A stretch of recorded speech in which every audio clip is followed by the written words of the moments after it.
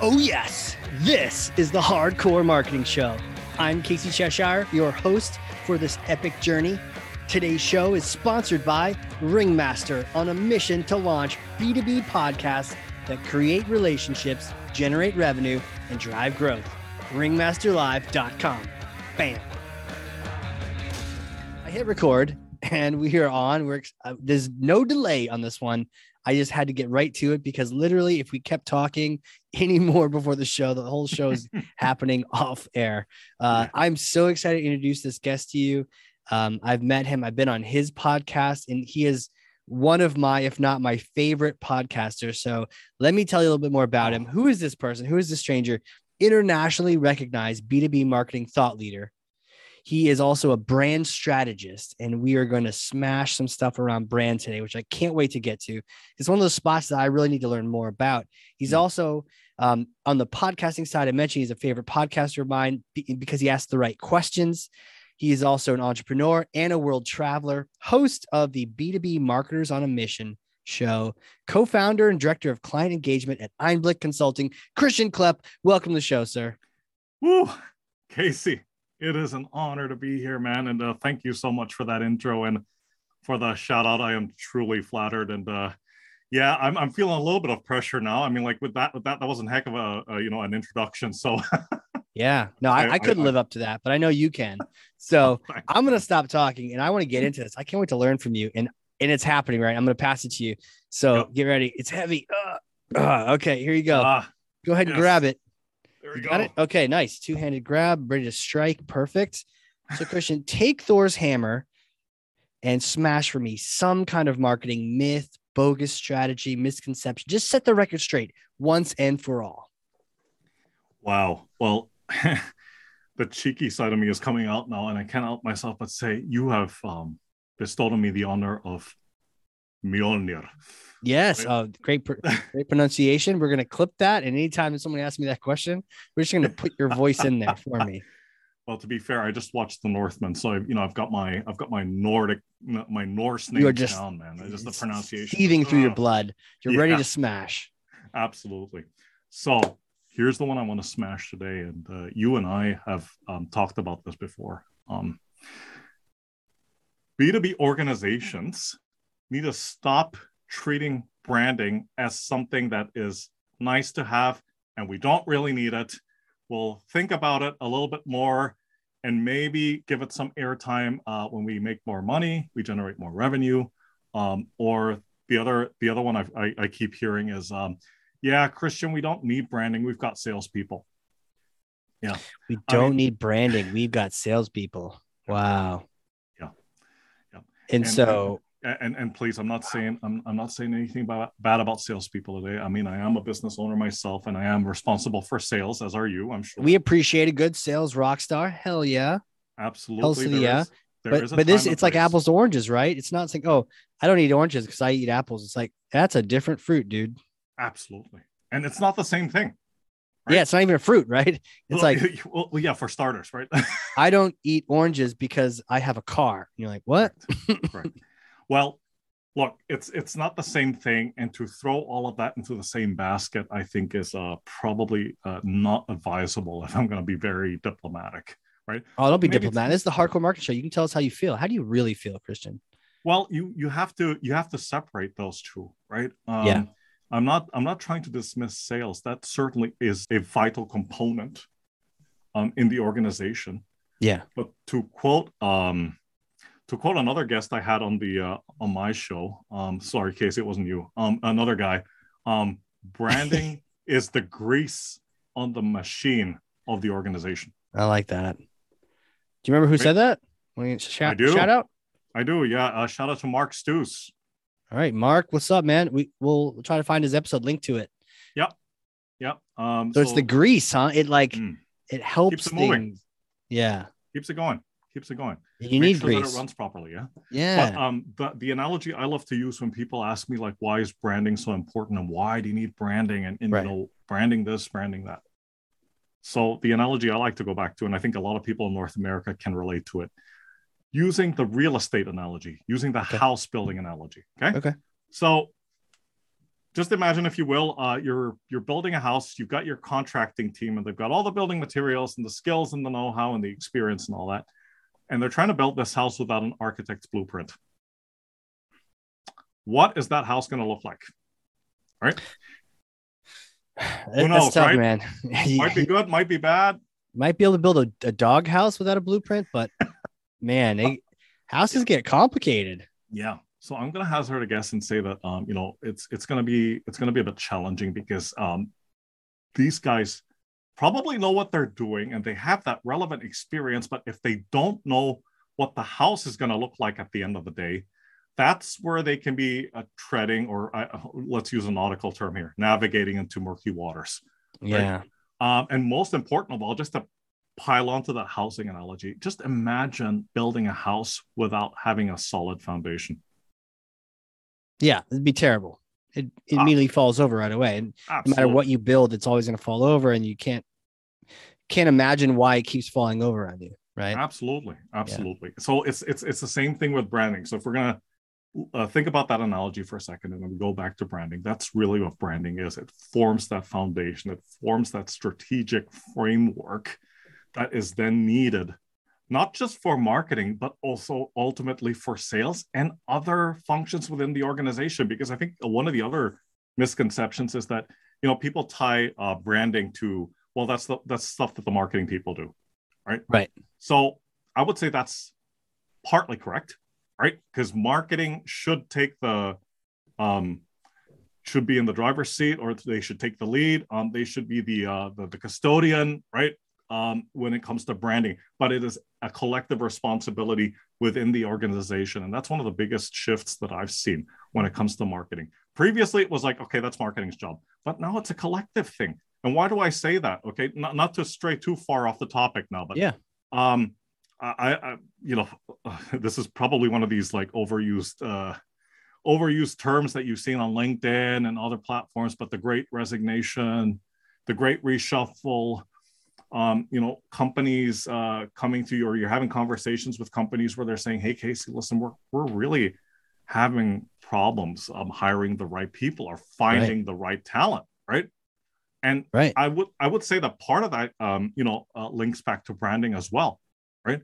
Because it's also positioning that specific company as an employer of choice in a market where people are inundated with choices, right? What would make you stand out and be that company of choice, right? So it's things like that, right? Man, how does something, I mean, you can't go without a foundation. You can't go without a blueprint. Right. How is something so, by this definition, critical to everything, not just sales and marketing, but the whole company and its go-to-market approach? How is something so critical, so overlooked, and so like cast aside? Where does this misconception come from? I can speak mostly to B2B, because that's for sure. I've spent the best part of my career. B2B traditionally, I mean, it's changing, right? But there's still plenty of opportunity out there. But just to answer your question, many B2B companies and industries are very sales and product driven, right? They have been built up, especially those, I would say in legacy industries or traditional industries, they were very driven by sales results, right? Or by the efforts of the salespeople, or by the effort of the functions or organs within the company responsible for putting out those products. Gotcha. I know I make it sound much simpler than it really is. Well, no, I mean, I get it. It's like a legacy mindset, right? Like it's how we always did it. Correct. So it is like a status quo. It's not like people became idiots. We just have evolved to know better. And not everyone has. Let me ask you this, Casey. Like, I'm sure you've never heard this one before. We've been doing it like that for 20 years, and it served us well. Why do we need to change that now? I know, right? That's right. You literally know many of the people riding horses said that to the car people, Pretty much. And like, what do you say to that? Well, a horse does get you there. And so here's the thing, and I'm not to say it's not necessarily only because of what's been happening in the past 2 years. I'll give you a hint. It starts with C, ends with D, and then there's 19 attached to it, right? But even before that, I would even say 5 years ago, we already saw these dramatic shifts within different B2B industry segments and verticals, right? And Yeah. what kind of shifts am I talking about? Certain methodologies were no longer working. Certain ways of certain methods of customer acquisition were no longer relevant or just not as effective as they used to be. Conferences. Yeah. Excuse me, sore throat. Right. Digitization. Yep. So rapid digitization and advancement of technologies. I wouldn't go as far as to say it's made certain functions obsolete, but it's getting to that point where it's making certain roles no longer relevant to the current state of affairs, right? So you take all of that, and of course, let's not forget, and I think it's something you brought up when you were on my show, new competitors and new market entrants, right? If we just, let's narrow it down a little bit, and even this narrowing down seems a bit broad. Let's just think about SaaS, right? Right. How many companies were there? How many SaaS companies were there 6 years ago versus now? Right. Man, it's probably grown tremendously, right? It's probably grown. It's tripled, quadrupled, right? I mean, there were, I can't remember the exact figure, but let's say 5 years ago, I'm just going to throw out a random number there. But let's say there were 50,000 SaaS companies, right? Okay. There's probably like 1 million now. Right. Yeah. It's not a linear growth, right? No, There's just. Correct. Yeah. Correct. And don't worry, I'm going somewhere with this. This is me like rambling on. New market entrants, new competition, new companies. They're not necessarily all, offering the same type of product or service. Yeah. But many of them do. Right. Right. So here comes the question. In this world of unlimited supply and also increasing demand, how are you as a company going to stand out amidst that sea of sameness where, there's so much noise, there's so much competition? What will make your potential customer choose you over company B? Right. What? Right. What will make them choose you? Well, God, we don't want it to be price. Well, it's interesting. I just before you hit record, I was almost anticipating that you were going to bring that one up, so I had something prepared. There are several studies, right? And take your pick: McKinsey, Gartner, Forrester, right? So I looked at one by Forrester, right? And they did a survey of, I think it was about 200 B2B buyers or people responsible for purchasing decisions within B2B companies all around the world, right? Okay. And they asked, okay, so what would make you decide? What would seal the deal for you, right? What would make you want to purchase said product from said service provider? And guess what they didn't? Guess what wasn't the first answer? Price. Right. Right. The first answer was, does this vendor already have experience with our company? Do they already know our business? Are they within our industry? And if I go and check with my industry colleagues or my peers within my communities and my circles, when I ask them, hey, have you heard of company X? What will these people say? Right? So it all indirectly trickles back to, that's the importance of branding. Right. And the thing that a lot of people don't understand, and I think it's important to bring this up in this conversation, you cannot measure or you cannot track results for brand effectiveness the same way that you track sales. Right. Oh, okay. So that's probably what throws people off, right? Is they're trying to make it fit into that box and it doesn't want to. No.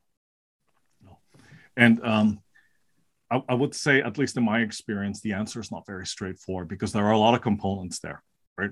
There's a lot of components in terms of how do you measure if what you're doing in terms of your branding efforts is working or not, right?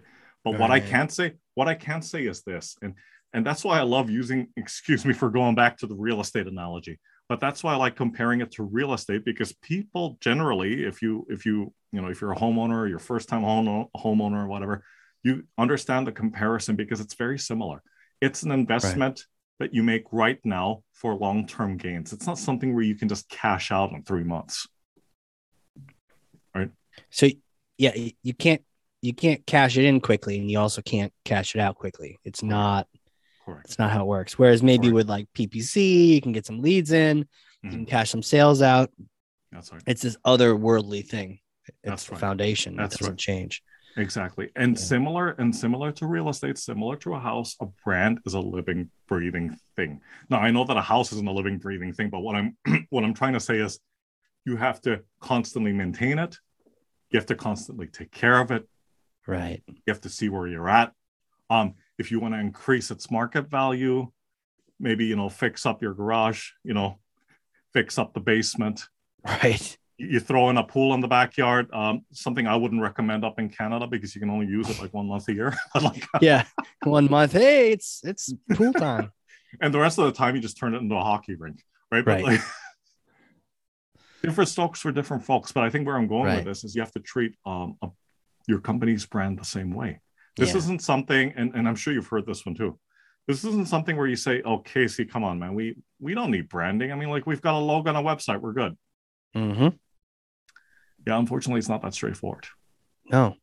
Right? So, yeah. And so, I mean, I hear this convincing argument. And so how do we do it? How we do it right, can you define what it is? Because I feel like that contributes to a lot of this misunderstanding. Absolutely. You mean define what a brand is, or what branding is? Okay, absolutely. Yeah.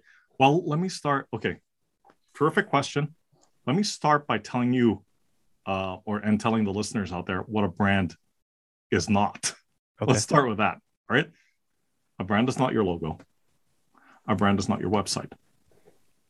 A brand is not an ad. Right. Your brand is not your swag. And probably by this point in the conversation, people listening to this are going, are you freaking nuts? Of course, that's part of the branding. Of course, that's part of branding. Right. And I'm going to say that is the end result of branding. Right. That's an outcome of branding. But that in itself is not your brand.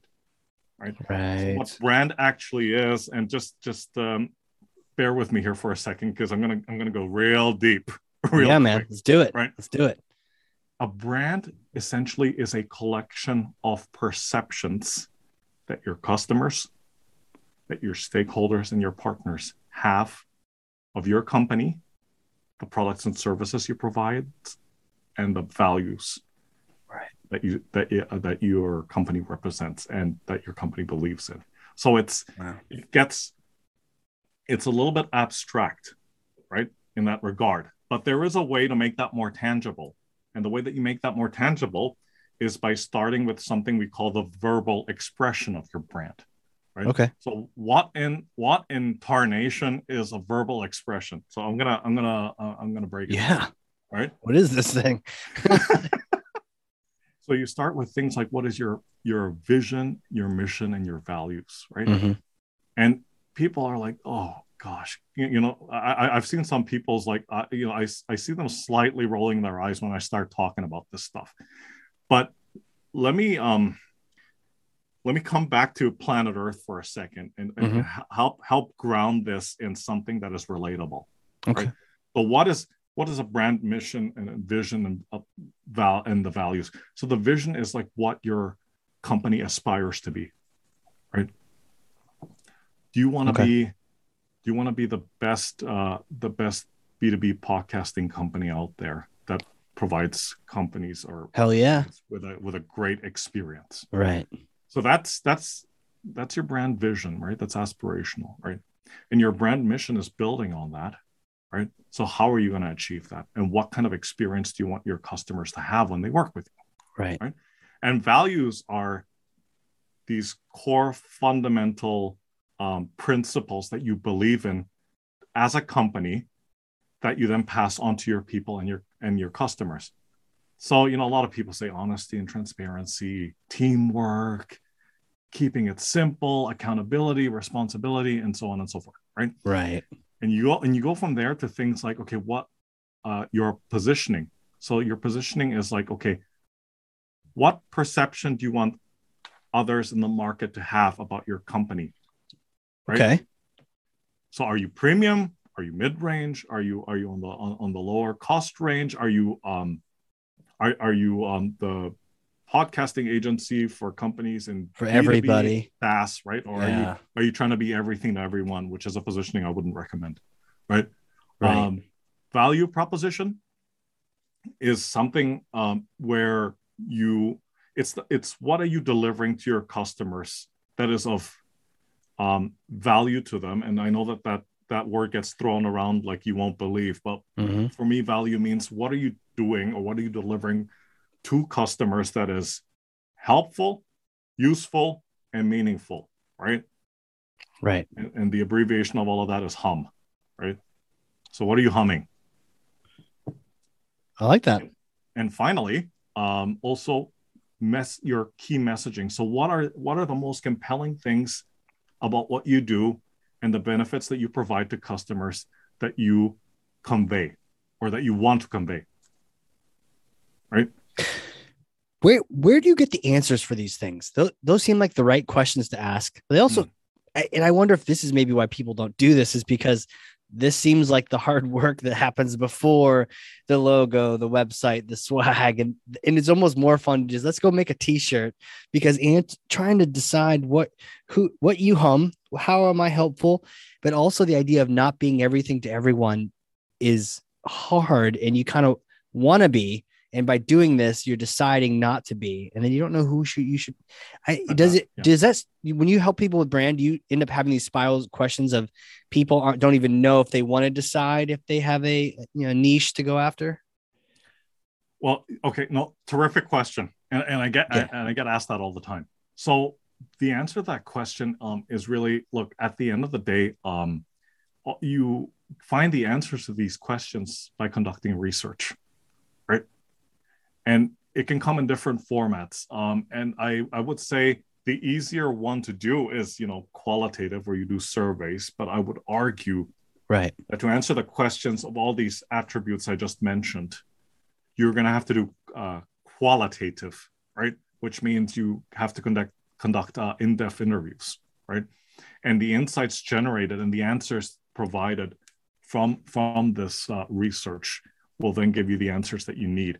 And so the next question might be, okay, so who are you gonna interview, Christian? I'm really curious. In an ideal world, it would be a balance of like internal and external stakeholders. So internal, obviously, being employees, and I would say employees beyond the senior management, right? So different levels of the organization. External being customers, right? And even customers, you could segment them further, right? You can talk to existing customers, you can talk to previous customers, you can talk to customers that decided not to work with your company anymore, although those are difficult conversations. But I would argue that difficult conversations need to be had as well, right? It's actually important. It's actually important to have those difficult conversations, because that's how you learn and that's how you improve. Right. So that's where I would start. But the question you asked me is, how do you go about branding, right? And I started by answering the question about what you should not do, right? Right. Okay. Quick tangent then. Yeah, please. You can't be the podcasting agency for everyone. Right. You got to pick some battles. You got to pick how have companies gone about figuring out that? I mean, I've got a few. Do you just finger in the air? You like pick one? How does that tend to happen? The answer I'm going to say is not very straightforward. I'm going to say there's no rank and file answer to say like, oh, Casey, that's really easy. You just do ABC, right? It's in my experience, it's a combination of like, what is your own skill set and competency, right? Whether that's you as the individual or you as the company collectively, right? Look at the companies that you've dealt with in the past. And I've worked with a couple of companies or clients where they said, well, we provide our solutions to everybody. And I would argue that is, I doubt that's true, Not true. Right? Yeah, can't be true. Yeah. Yeah, and why do I say that? Because if you look back at like historical sales deals, for example, that were closed, Yep. look at the ones where you, as a company, not just generated the most revenue, but which accounts were the most profitable. Which of the accounts that you've worked with on a longer term basis came back to you to work with you? Which one of these companies have you worked with for a longer period of time who have recommended you and your services to others? Right. So there's a lot of elements in this process that can't necessarily be quantified or attributable. Right. Right. But that's the way that I would go about defining that. And that's one part of it. The second part of it is, okay, now with that knowledge, does that necessarily mean you only focus on this historical data and these historical clients? Not necessarily, especially now that things have changed so much, right? So the other question I would urge companies to ask themselves, right, is now armed with that knowledge and with our known skills and competencies, who can we provide? I'm going to avoid saying the word value, but who can we help the most with what we have to offer? Right. Who stands to gain the most? And I would even look at it from a perspective, okay, which segments should we go after where we know that they have these pain points, these challenges, right? Right. These are the goals and objectives that they need to reach. And why are we the ones that are best equipped to help them to get where they need to go? That's how I would go about addressing that. That makes total sense, man. I really appreciate you. Yeah. No, please. Ciphering that. My pleasure. My pleasure. So we've got brand. Mm-hmm. Is now the time to talk about how to do it right? I feel like we're creating it correctly. Then once it's sort of created, and obviously this is if you're listening to this and it sounds like we're skipping a few steps, that's why you need to go hire Christian to help you with the brand process. But let's say you've done that, or they've read your future book and now they're ready to express the brand and like action it and get it in front of people. How do you do that? How do you brand? How do you do branding?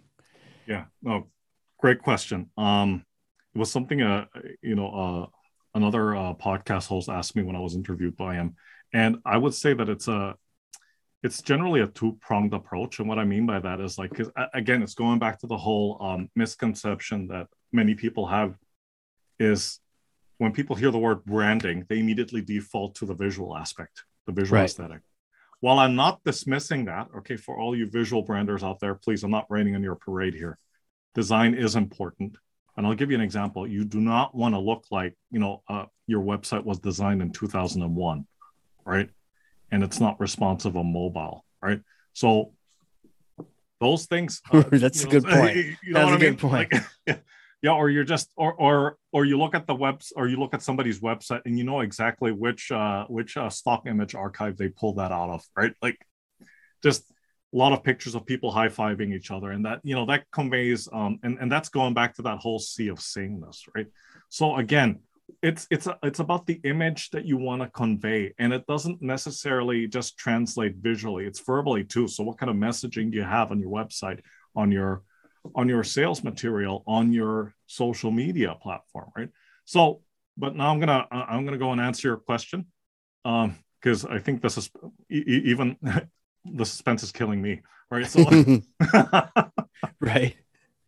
I think so we've discussed a couple of the steps already, but I would say the way to do it, like the right way, is you need to have clear answers to the questions. And this part of it is, I think, is table stakes. Who is your target audience? Right. And why are they the right fit for what you offer? Right. So even if you're a company like Cisco, who is huge, right? Cisco will still have niches that they go after based on specific products and services that they are offering to said vertical, right? Right. So niche down based on the audience and a specific problem that that they're facing. So back to what I was saying earlier, what are their pain points? What are their challenges? How can you help them? And then the next question is, what do you want to be known for? what makes you different, right? And don't say pricing, or don't, please, how many times have you heard this one? What makes us different is our people. I doubt that, right? Interesting, and you know, I don't want to rain on anybody's parade, but why do I say that the people doesn't make you unique, it doesn't set you apart? Because a lot of people leave, right? Right. Then what, right? So again, not dismissing that people are a key component, but what is it beyond that? Right.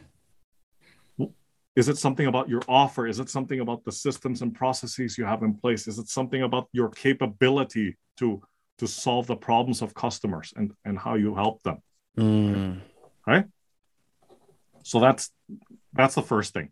The second thing, as I said before, is you got to do your homework, right? You gotta do your market research, and that's important, not just to help better define the branding aspect and the development of your brand, but it's also important for you to know where your target audience goes to look for information or answers to their questions. And so why is that important? Why is that important? It's important because if you understand what their questions, their challenges and objections are, my goodness, you're going to have a lot of content that you can develop that will help to answer these questions, and you can put that stuff out there in a podcast, exactly, or other mediums, and people will pick up that content and go, hey, that's exactly the kind of that was the answer that we were looking for, or we were looking for an answer to that question, that challenge, right? And let me just drop the statistic on you, okay? Yeah, please. So you've probably read this report. It's by Gartner, and it's about the complexity of the B2B buying journey. Okay. So let's just put it this way. Short of stating the obvious, the buying journey in B2B is not linear. Right? If you look at the chart they came up with based on the hundreds of interviews they did, it looks like an explosion, right? Because it's all over the place. And why is it all over the place? Because you get to one stage of the process and then they start going back, right? They start going back and they go to somebody's website and download the white paper, and then they take that white paper and then put it into a community and say, hey, what's your take on this? And then they go to a Slack channel, right? And chat with a couple of their industry peers. So it's a very haphazard process, right? But so here's the thing. The statistic I was going to drop on you is 17%. And what does the 17% stand for? Or what does it represent? Right. When B2B buyers decide that said vendor meets their criteria and their requirements, they only spend 17% of their time actually talking to that vendor. That's after they decide it meets the requirements? Yeah. Right. So what does that tell you? That tells you that they prefer to actually conduct their own research, right? And their own inquiries, and get do some of their own verification and validation. Right. And they sometimes don't even want to talk to the sales rep. Right. So how do you address, and this isn't something I made up. This is, you can go and look it up, right? It's this is based on research, right? It's not necessarily representative of the entire ecosystem, but it's representative of a few hundred B2B companies that were interviewed. Well, okay, and going back to my question. So with that in mind, right? What are companies going to do now to get in front of these B2B buyers if they don't want to talk to your salespeople? You've got to find another way. And I would argue that way is to do something online that makes you, as they say, Google easily. Yeah, and you don't have control over that, or maybe you do. No. Well, to a certain extent. Yeah, but it's not direct control. It's sort of out of your hands because they're doing their research out there. Correct. All right. So that's the second point. The third point, which I think is something that whether you're in marketing or sales, you need to do this anyway. Talk to your customers, right? Something I mentioned before. You need to talk to your customers, not just the existing customers, but even past customers or prospects or leads where the deal didn't go through, right? And get an understanding about why you are the right fit for them or not, right? And ideally, if you can, because I know regulations vary depending on where you are, but record the conversation. Yeah. Right. And listen to the questions that they have, the objections that they make, and also what their aspirations are. Like, why did they even come to your company in the first place? Right? Why were they considering you? They were probably considering you because they have a challenge that needs to be addressed, and they thought perhaps you might be able to help them further along in that journey. Right. Right. I'm making it sound simpler than it actually is, but I think you know where I'm going. Right.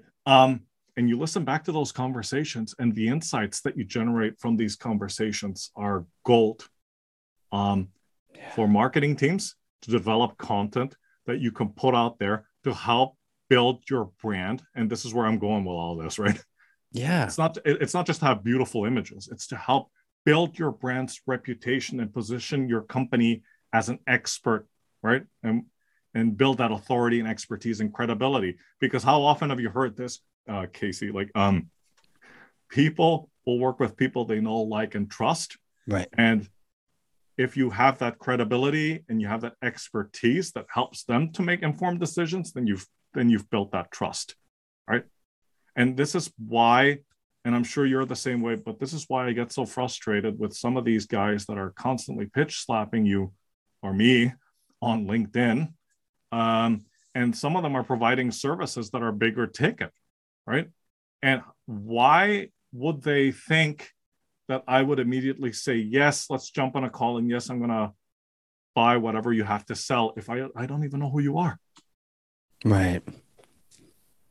And if I look you up, what am I going to find? Right? Yeah.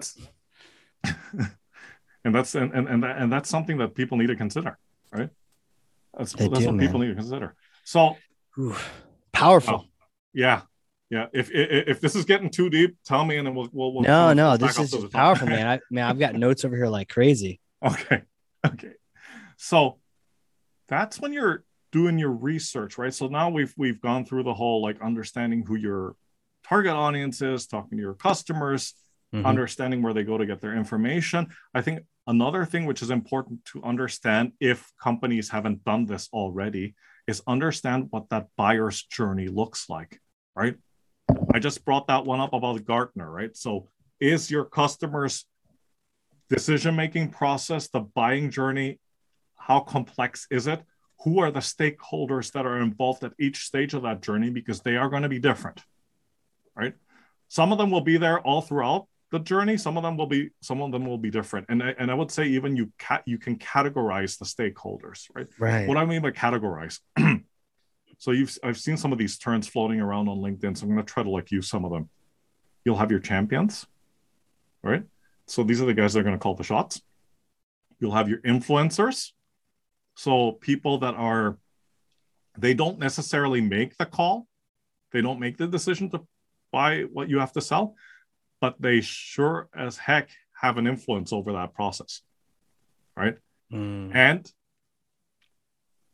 blockers, right? Blockers, sorry in advance, but blockers are like, finance or legal, right? Party poopers, honestly, or procurement. Oh, right? Yeah. Oh, yeah.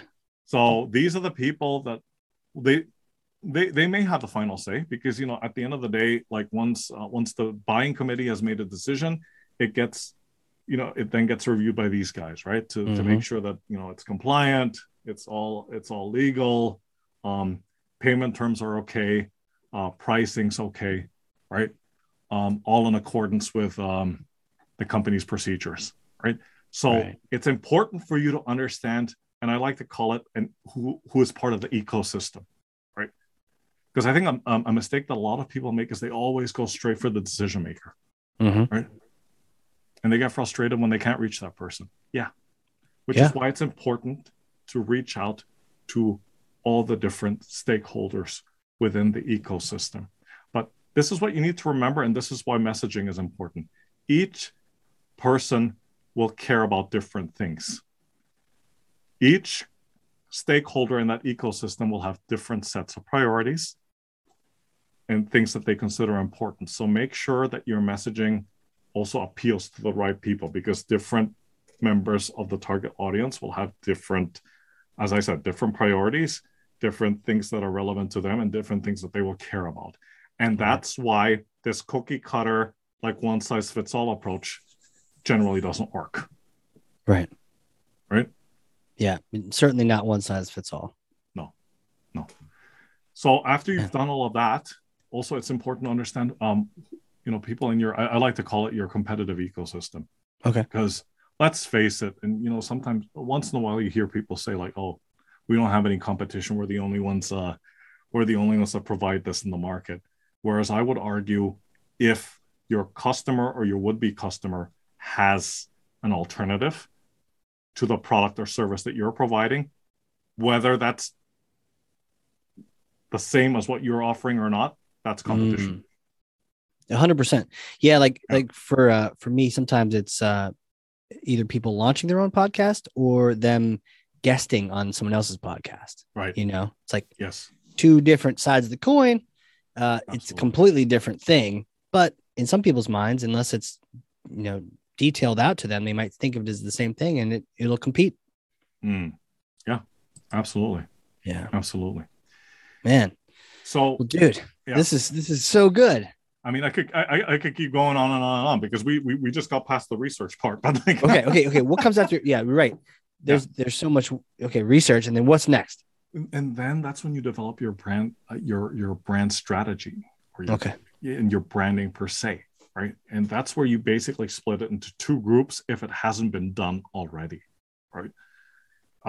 And so that's, again, going back to the verbal expression of your brand and the visual expression of your brand. I think the visual expression people will easily understand, right?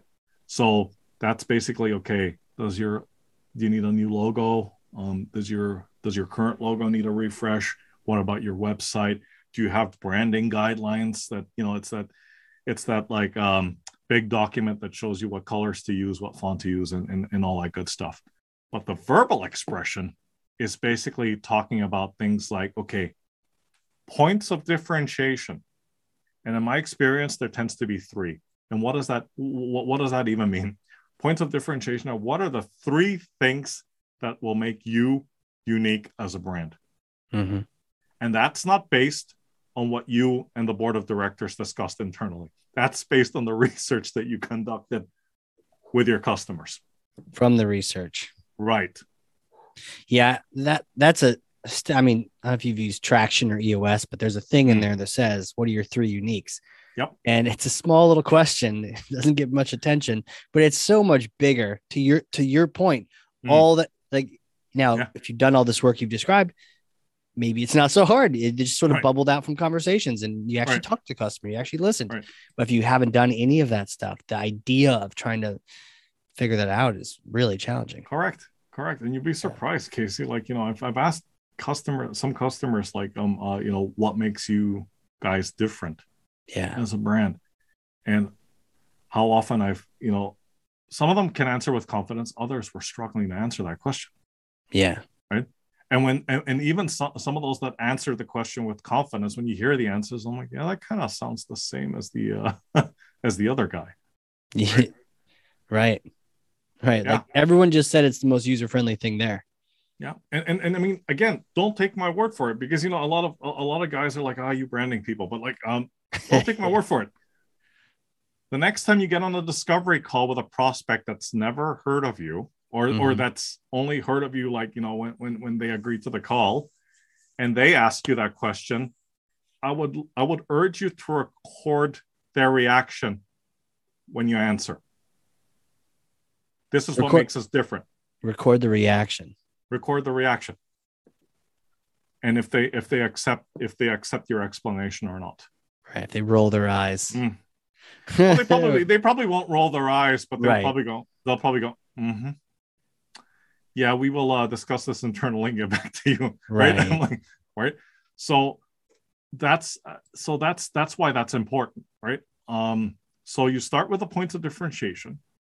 You go with what I said, like positioning. So how you're perceived in the minds of the target audience, your value proposition in terms of the experience and the benefits that you want to deliver to customers, and messaging. So what would make them relate to your brand based on the research that you conducted? And then you group that into a messaging house. So why do I say messaging house? Because once again, your brand messaging will be different for the different members of the target audience. Because when we're talking about target audience here, we're not just talking about customers.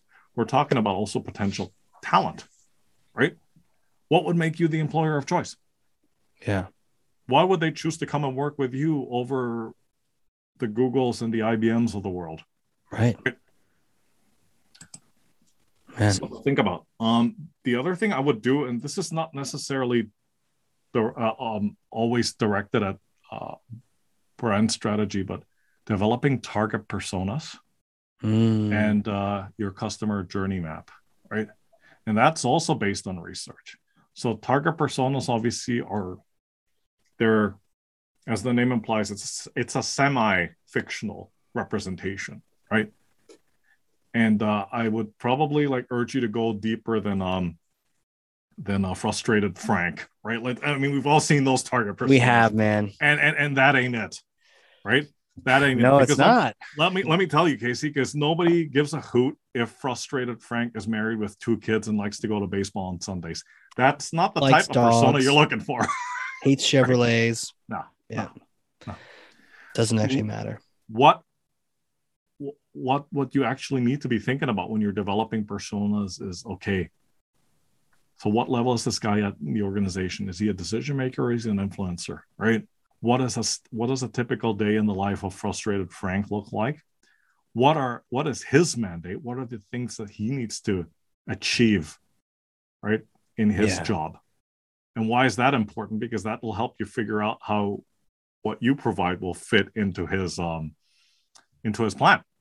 Yeah. Right. Yeah. Where does frustrated Frank go to look for information if he asks questions? And oh gosh, I really need to find a solution to XYZ. Where does he go? Google, Slack, LinkedIn. Where does he go? All right.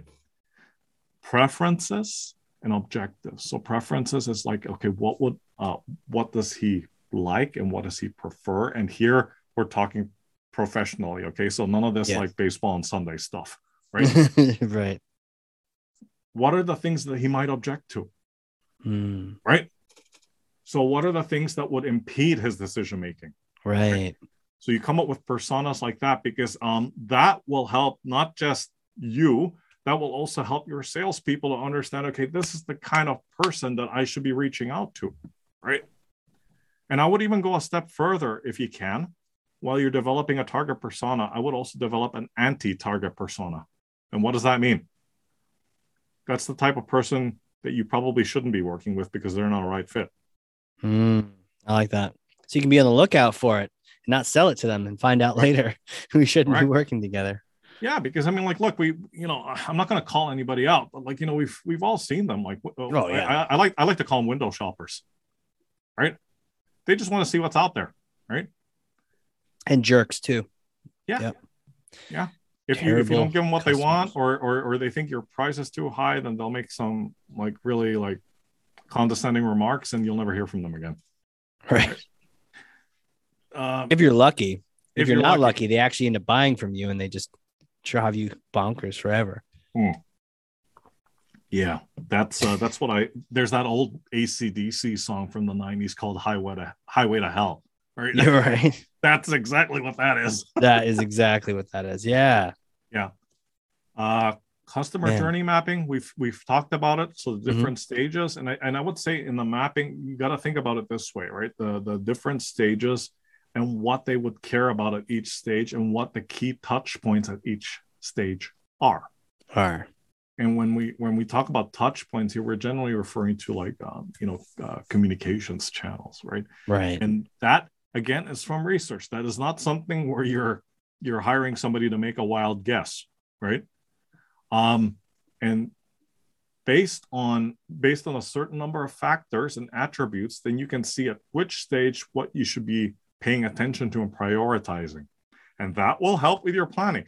That's why this stuff is important. And that's why I always urge clients not to skip this part. Right. Right. Because you're you're gonna pay for not doing this due diligence up front. 100%, because you're gonna keep creating, you're gonna keep doing things, taking action in the wrong direction, and you'll create things that never actually help you, and so you're constantly, it's like you're slipping on ice. You're never quite making it forward. Correct. So there's that aspect of it, and so I was talking about the verbal expression, so now I'm talking about the visual expression. And the visual expression, I mean, this is a completely different podcast interview, but I'm just going to give you the Cliff Notes version. I'll give you the Cliff Notes version. That'll be round 2, and we have you back. Have you go in more deep. Yeah. Give us and don't take my word for it, Casey. You can talk to anybody that's designed a website, anybody that's a graphic designer. And there's always been 2 schools of thought, and they've always thrown out this question: what should come first, the design or the copy? And the answer always needs to be the copy. Yeah. Right. And so that's why you start with the verbal expression of your brand first, because that will determine how your brand will then be visually translated, as I like to call it. Right. What kind of colors you should use, what kind of style, what kind of font, what kind of imagery. And while I understand that some of that is very subjective, because I mean, let's be honest, like maybe something that I find beautiful, you might be like, ugh, what are you doing, man? Right. But again, it goes back to, how do you want to be perceived in the market? What kind of image do you want to project? Right. Yep. And I know that this isn't a podcast about design. This isn't a podcast interview about design, but like what I'm trying to say here is, going back to what I was talking about, like early on in the conversation, you do not want to look like, okay, the last time you upgraded your website was in 2001, right? You have to make it relevant with the times, right?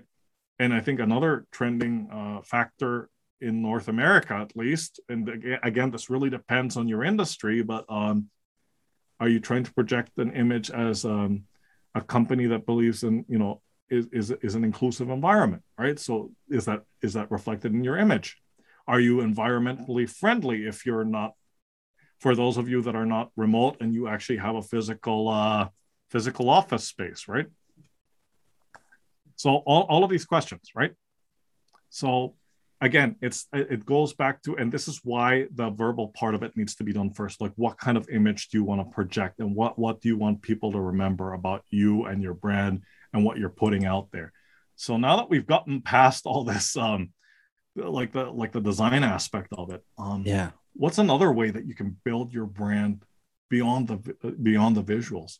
And it was going back to what I said earlier, is positioning yourself and building on that authority and expertise within your niche, right? Yes. So in your case about like podcasting, right?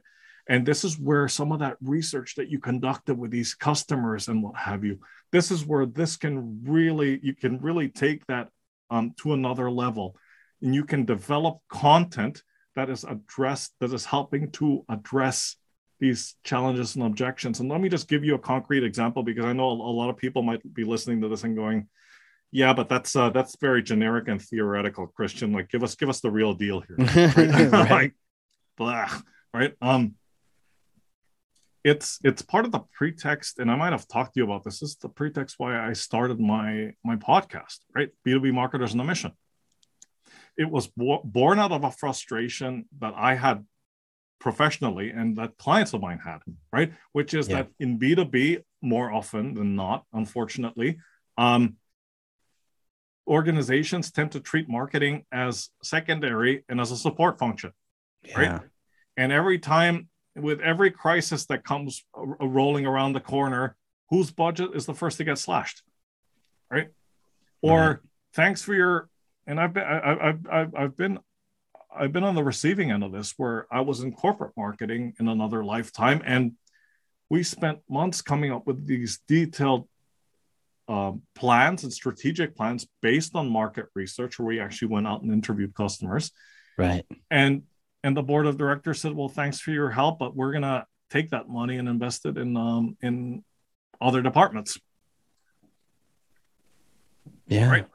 So Yeah. I'm not saying that this is going to change overnight, but it is changing. I think that's the one positive aspect I can see, that it is changing, right? And that And it can change by taking more control this way. correct. So, and I think it's important to keep that momentum going and to help to shift that mindset within organizations to help them see that marketing has the opportunity to have a more strategic role, and that marketing should have a voice at the table in the upper levels of the organization, right? But, so here's the but in order for that to happen, marketers need to change too. Yeah. Right? Marketers need to change the way they work. Marketers need to change the way they think. They need to be accountable for a part of the revenue. They need to understand how their companies generate revenue.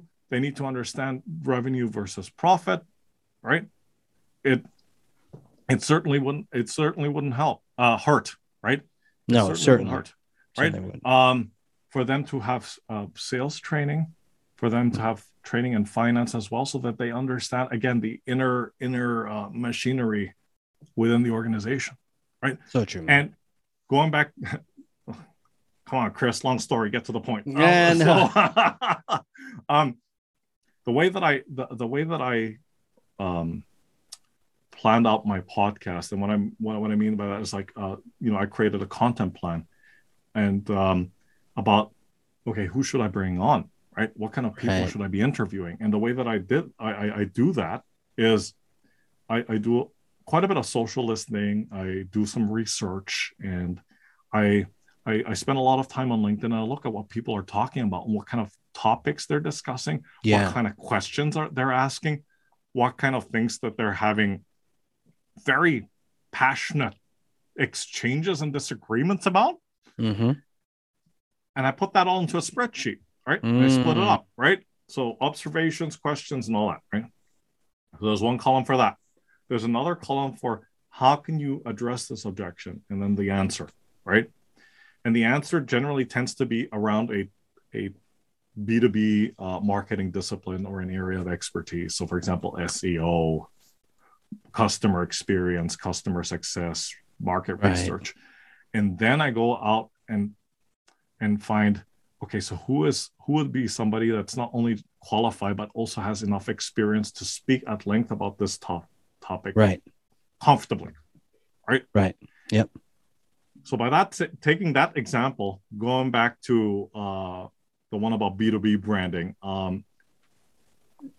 companies can do that as well, right? They can identify these pain points that their niche is having, or people in their industry are facing, and then they can develop content to address these questions, address these challenges, right? So that's one way, right? And they can distribute that content, and that can be through social media, that can be by guesting on podcasts, all the channels, all of that stuff, video. I mean, it's endless, right? So that's certainly one. That's one way to do it, I think, which is great. And being also creative in the content. So I'm not just talking about like creating written content. Like I said, there's different formats, right? Another way that I think that people can build brands is, again, there's a book by a guy called Donald Miller, right? So it's called The Story Brand. Yeah.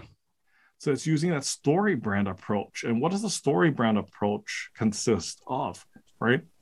So I'm going to summarize the 200 pages of that book into probably 2 sentences. Okay.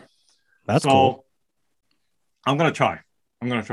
So Donald Miller said, or basically the whole pretext of the story brand is based on the classic format for any story or myth, right, throughout history and across different cultures. And it consists of 7 parts. What are those 7 parts? A hero has a problem, meets a guide, gives him a plan, encourages him to take action, or her, which then leads to success and avoids failure. Take that template or formula, whatever you want to call it, and apply that to the way that you tell your story, build your brand, But here's the important thing. The hero of the story is not your brand. The hero of your story is your customer. Yeah. You're the guide. Your brand is the guide in the story, right? And that's something that you need to remember, because often enough, I've seen it happen where the companies make themselves the hero of the story. And that tends not to go well. Yeah, right. You're not the hero. You're the guide. Correct. Dude, this is so good, man. Man. Dude, you are my new Jedi master sensei of all things brand. I can't believe I feel like we probably scratched the surface. It's almost like I probably asked Elon Musk how to build a rocket.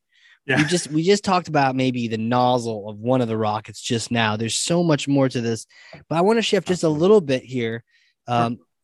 Who are you? I've been on your podcast. Now you've been on my podcast. You absolutely know what you're talking about. You are preaching the right message, and you're teaching everyone how to do this the right way. But take me back in time. Little you days, little Chris. What was he doing? What was he growing up? What was it like? Did you know you're going to be an entrepreneur, a brand wizard at that when you got older? What was it like? Oh, absolutely not. But thanks for that question. I mean, that was actually a fun one. So a little bit about me. My name is Christian, and I'm originally from Austria, and that's, if for those of you that don't know where that is, it's a country in Central Europe. Not to be confused with Australia, because God knows I've had that happen to me a couple of times, right? And I don't know if you've seen Dumb and Dumber in the 90s. Yes. Like, Australia, g'day, mate. All right. No, I'm not from there. Right. So little me, I mean, I was born in Vienna. We lived in the countryside. So, we lived very close to a farm and on the edge of a forest. So little me was always spending a lot of time in those forests. Right. Wow. And at the age of 6, my parents decided to completely uproot and move to Australia. So you did actually go to Australia? Yeah, I did actually go to Australia. Right. That will confuse people. Yeah. You can tell from the accent, but yeah, I did spend some time down there, and I spent my elementary and high school in the Philippines, right, in Southeast Asia, because that's where my mom is originally from.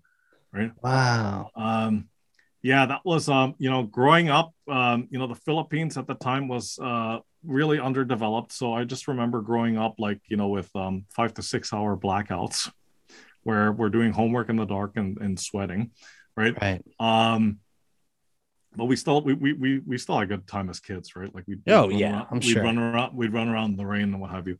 And then from there I went to Singapore, and that's where I went to university. And after university I spent 2 years in Germany, and after that I went to China, Shanghai, China. So a family friend of ours in Munich talked me into going there because they were living there as expats, and he said, yeah, come over, it's you'll have a great time, there's a lot of opportunities, and so on and so forth.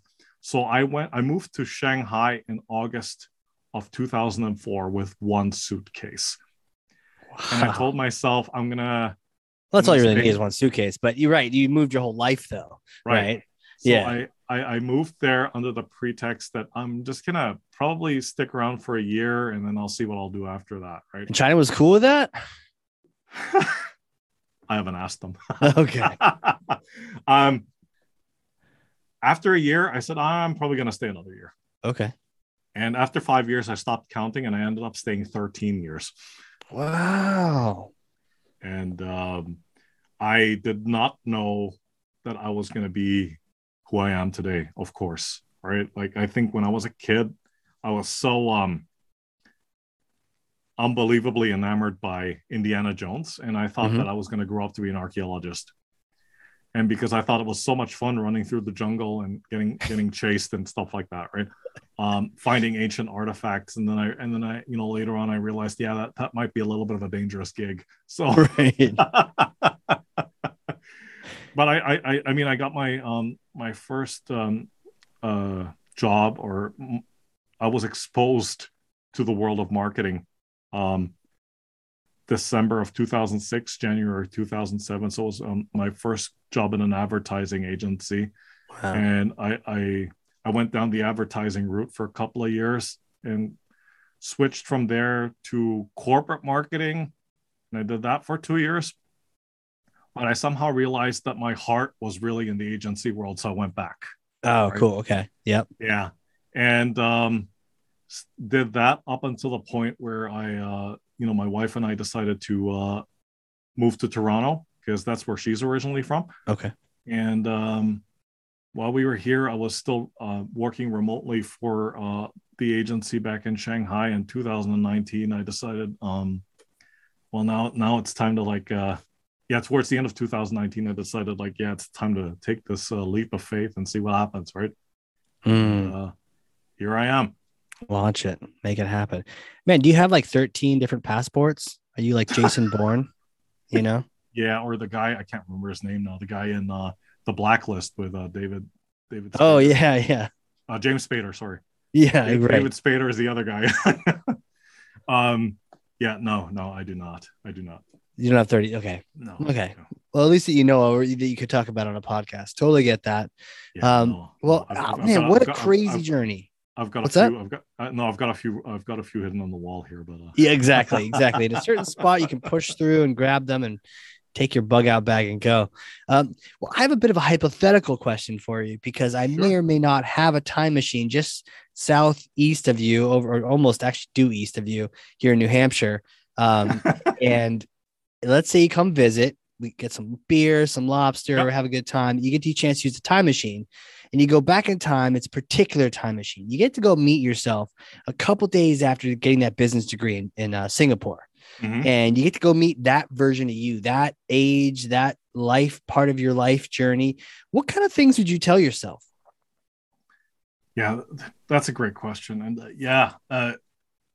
back to your earlier comment, I mean, it has been a heck of a journey. It's not just because of all these different places I've lived in. It's just because I went through, I navigated different waters until I found my my harbor, if I'm going to go back to the nautical term. Oh, yeah. If I would meet the younger version of myself, I would tell that younger version of myself, Christian, for goodness sakes, follow your heart, learn to live your own life and not the life that others think you should live. Because that's what I was all about in my 20s. I was a crowd pleaser. I was a very accommodating person. I was completely different from the guy that you're talking to today, right? And I will remember one of my earlier mentors, the guy that mentored me through my early days in advertising. Unfortunately, he doesn't listen to podcasts, but David McLean, if you're listening to this, this is for you, man. I remember him telling me at a bar in Shanghai, he said, if you don't take control and build your own life, you're going to spend the rest of your life building somebody else's dream. Mm. And I know there's different versions of that one, but that's basically one of the things I would go back and tell myself, right? Not to always be so worried about what other people think, right? Because that influenced everything I did, right? When I was younger. Oh, I've been there. I know. Yeah, definitely. I let a lot of those, that judgment and those preconceived notions get the better of me and hold me back from being the better version of myself. And it was, to the most part, to my detriment. But thankfully, I managed to turn that ship around. So those are two things I would say. The third one, which I would also tell the younger version of myself, is up your financial literacy game. Okay. Yeah, because that is something I was completely oblivious to until I was in my 30s, right? Because we were brought up, and I think there are many of us out there. I learned early on in the pandemic, after taking one of these classes, these financial literacy courses, that I'm not the only one. A lot of us were brought up thinking that don't spend anything and keep all your money in the bank, and that's how you grow your wealth. And nothing could be further from the truth. Mm. Yeah, man, financial literacy is such a thing. It's such a thing. Killer advice to give. How can people connect with you? Where do you want them to reach out to you? Social media? Where do you want them to reach out for Einblick, for the company, if they want to get some help with branding, they want to go below the surface, talk more about it. You mean dive deeper than we did today? Yes. We got like one or two atmospheres down, right? But there's so many more to go. Yeah, there's another couple of layers, but well, first of all, thanks for this opportunity, Casey. Absolutely. I really enjoyed this conversation. The best place to reach out to me is on LinkedIn. I'm pretty active there. And when you do reach out, please let me know that you listen to this amazing conversation with Casey on the Hardcore Marketing Show. My handle is Christian-Klepp-Einblick Consulting. So Klepp is Klepp and Einblick is EINBLICK. You can also go to our website. So that's einblick.co. So again, www.einblick.co. And if you can, please tune into our podcast. So that's B2B Marketers on a Mission. Love it, man. And I do recommend people check that podcast out. And I don't say that every time, but not just because I was on it. That was your best episode, by the way, the one I was on. Oh, without a doubt. No, but man, you put so much time and your questions were so thought out and so considered, even more research than I do. And I was genuinely impressed and honored to be on your show because you just asked such great questions and then you let me be crazy for a little bit and then you reined it in. You asked another great question. So I highly recommend people check that out. Marketers, B2B Marketers on a Mission. Is that right? Right. That's it. We'll link to it all in the show notes. Well, dude, this has been so fun. This has been fun, right? I was on your show. You're on my show. Now we just got to get beers. That's what's next. Yes. But wait, hang on a second. I got to hand you back Mionia. Oh, thank you. There we go. Okay. I have taken the hammer back for now until you come back and smash something else. Exactly. But yeah, thanks again for coming on here, dude. It's been awesome. Thank you. It's been an honor. And for those people listening, if you've learned something, and I freaking know you did, because I literally have 2 pages of notes over here, front and back. Oh, look at that. Yeah. I have to show them to people so they don't think I'm like making it up. Yeah. I literally have run out of space on this paper. I am writing in diagonals and everything. So if you've learned like I have, then definitely share this episode with one other person, 2 other people, 900 people. That is thought leadership, getting good information into other people's hands. And that makes you a thought leader just by sharing the podcast. So anyhow, do that, learn from that. I'm going to have to listen to this again because this has been so packed. This is a really good one. This is going in the Hall of Fame for sure. Oh, thank you. Yeah. And again, thanks again, dude, for being on here. Absolutely. Thank you. All right, everybody. This has been another, but yet really powerful episode of the Hardcore Marketing Show. We will catch you all next time.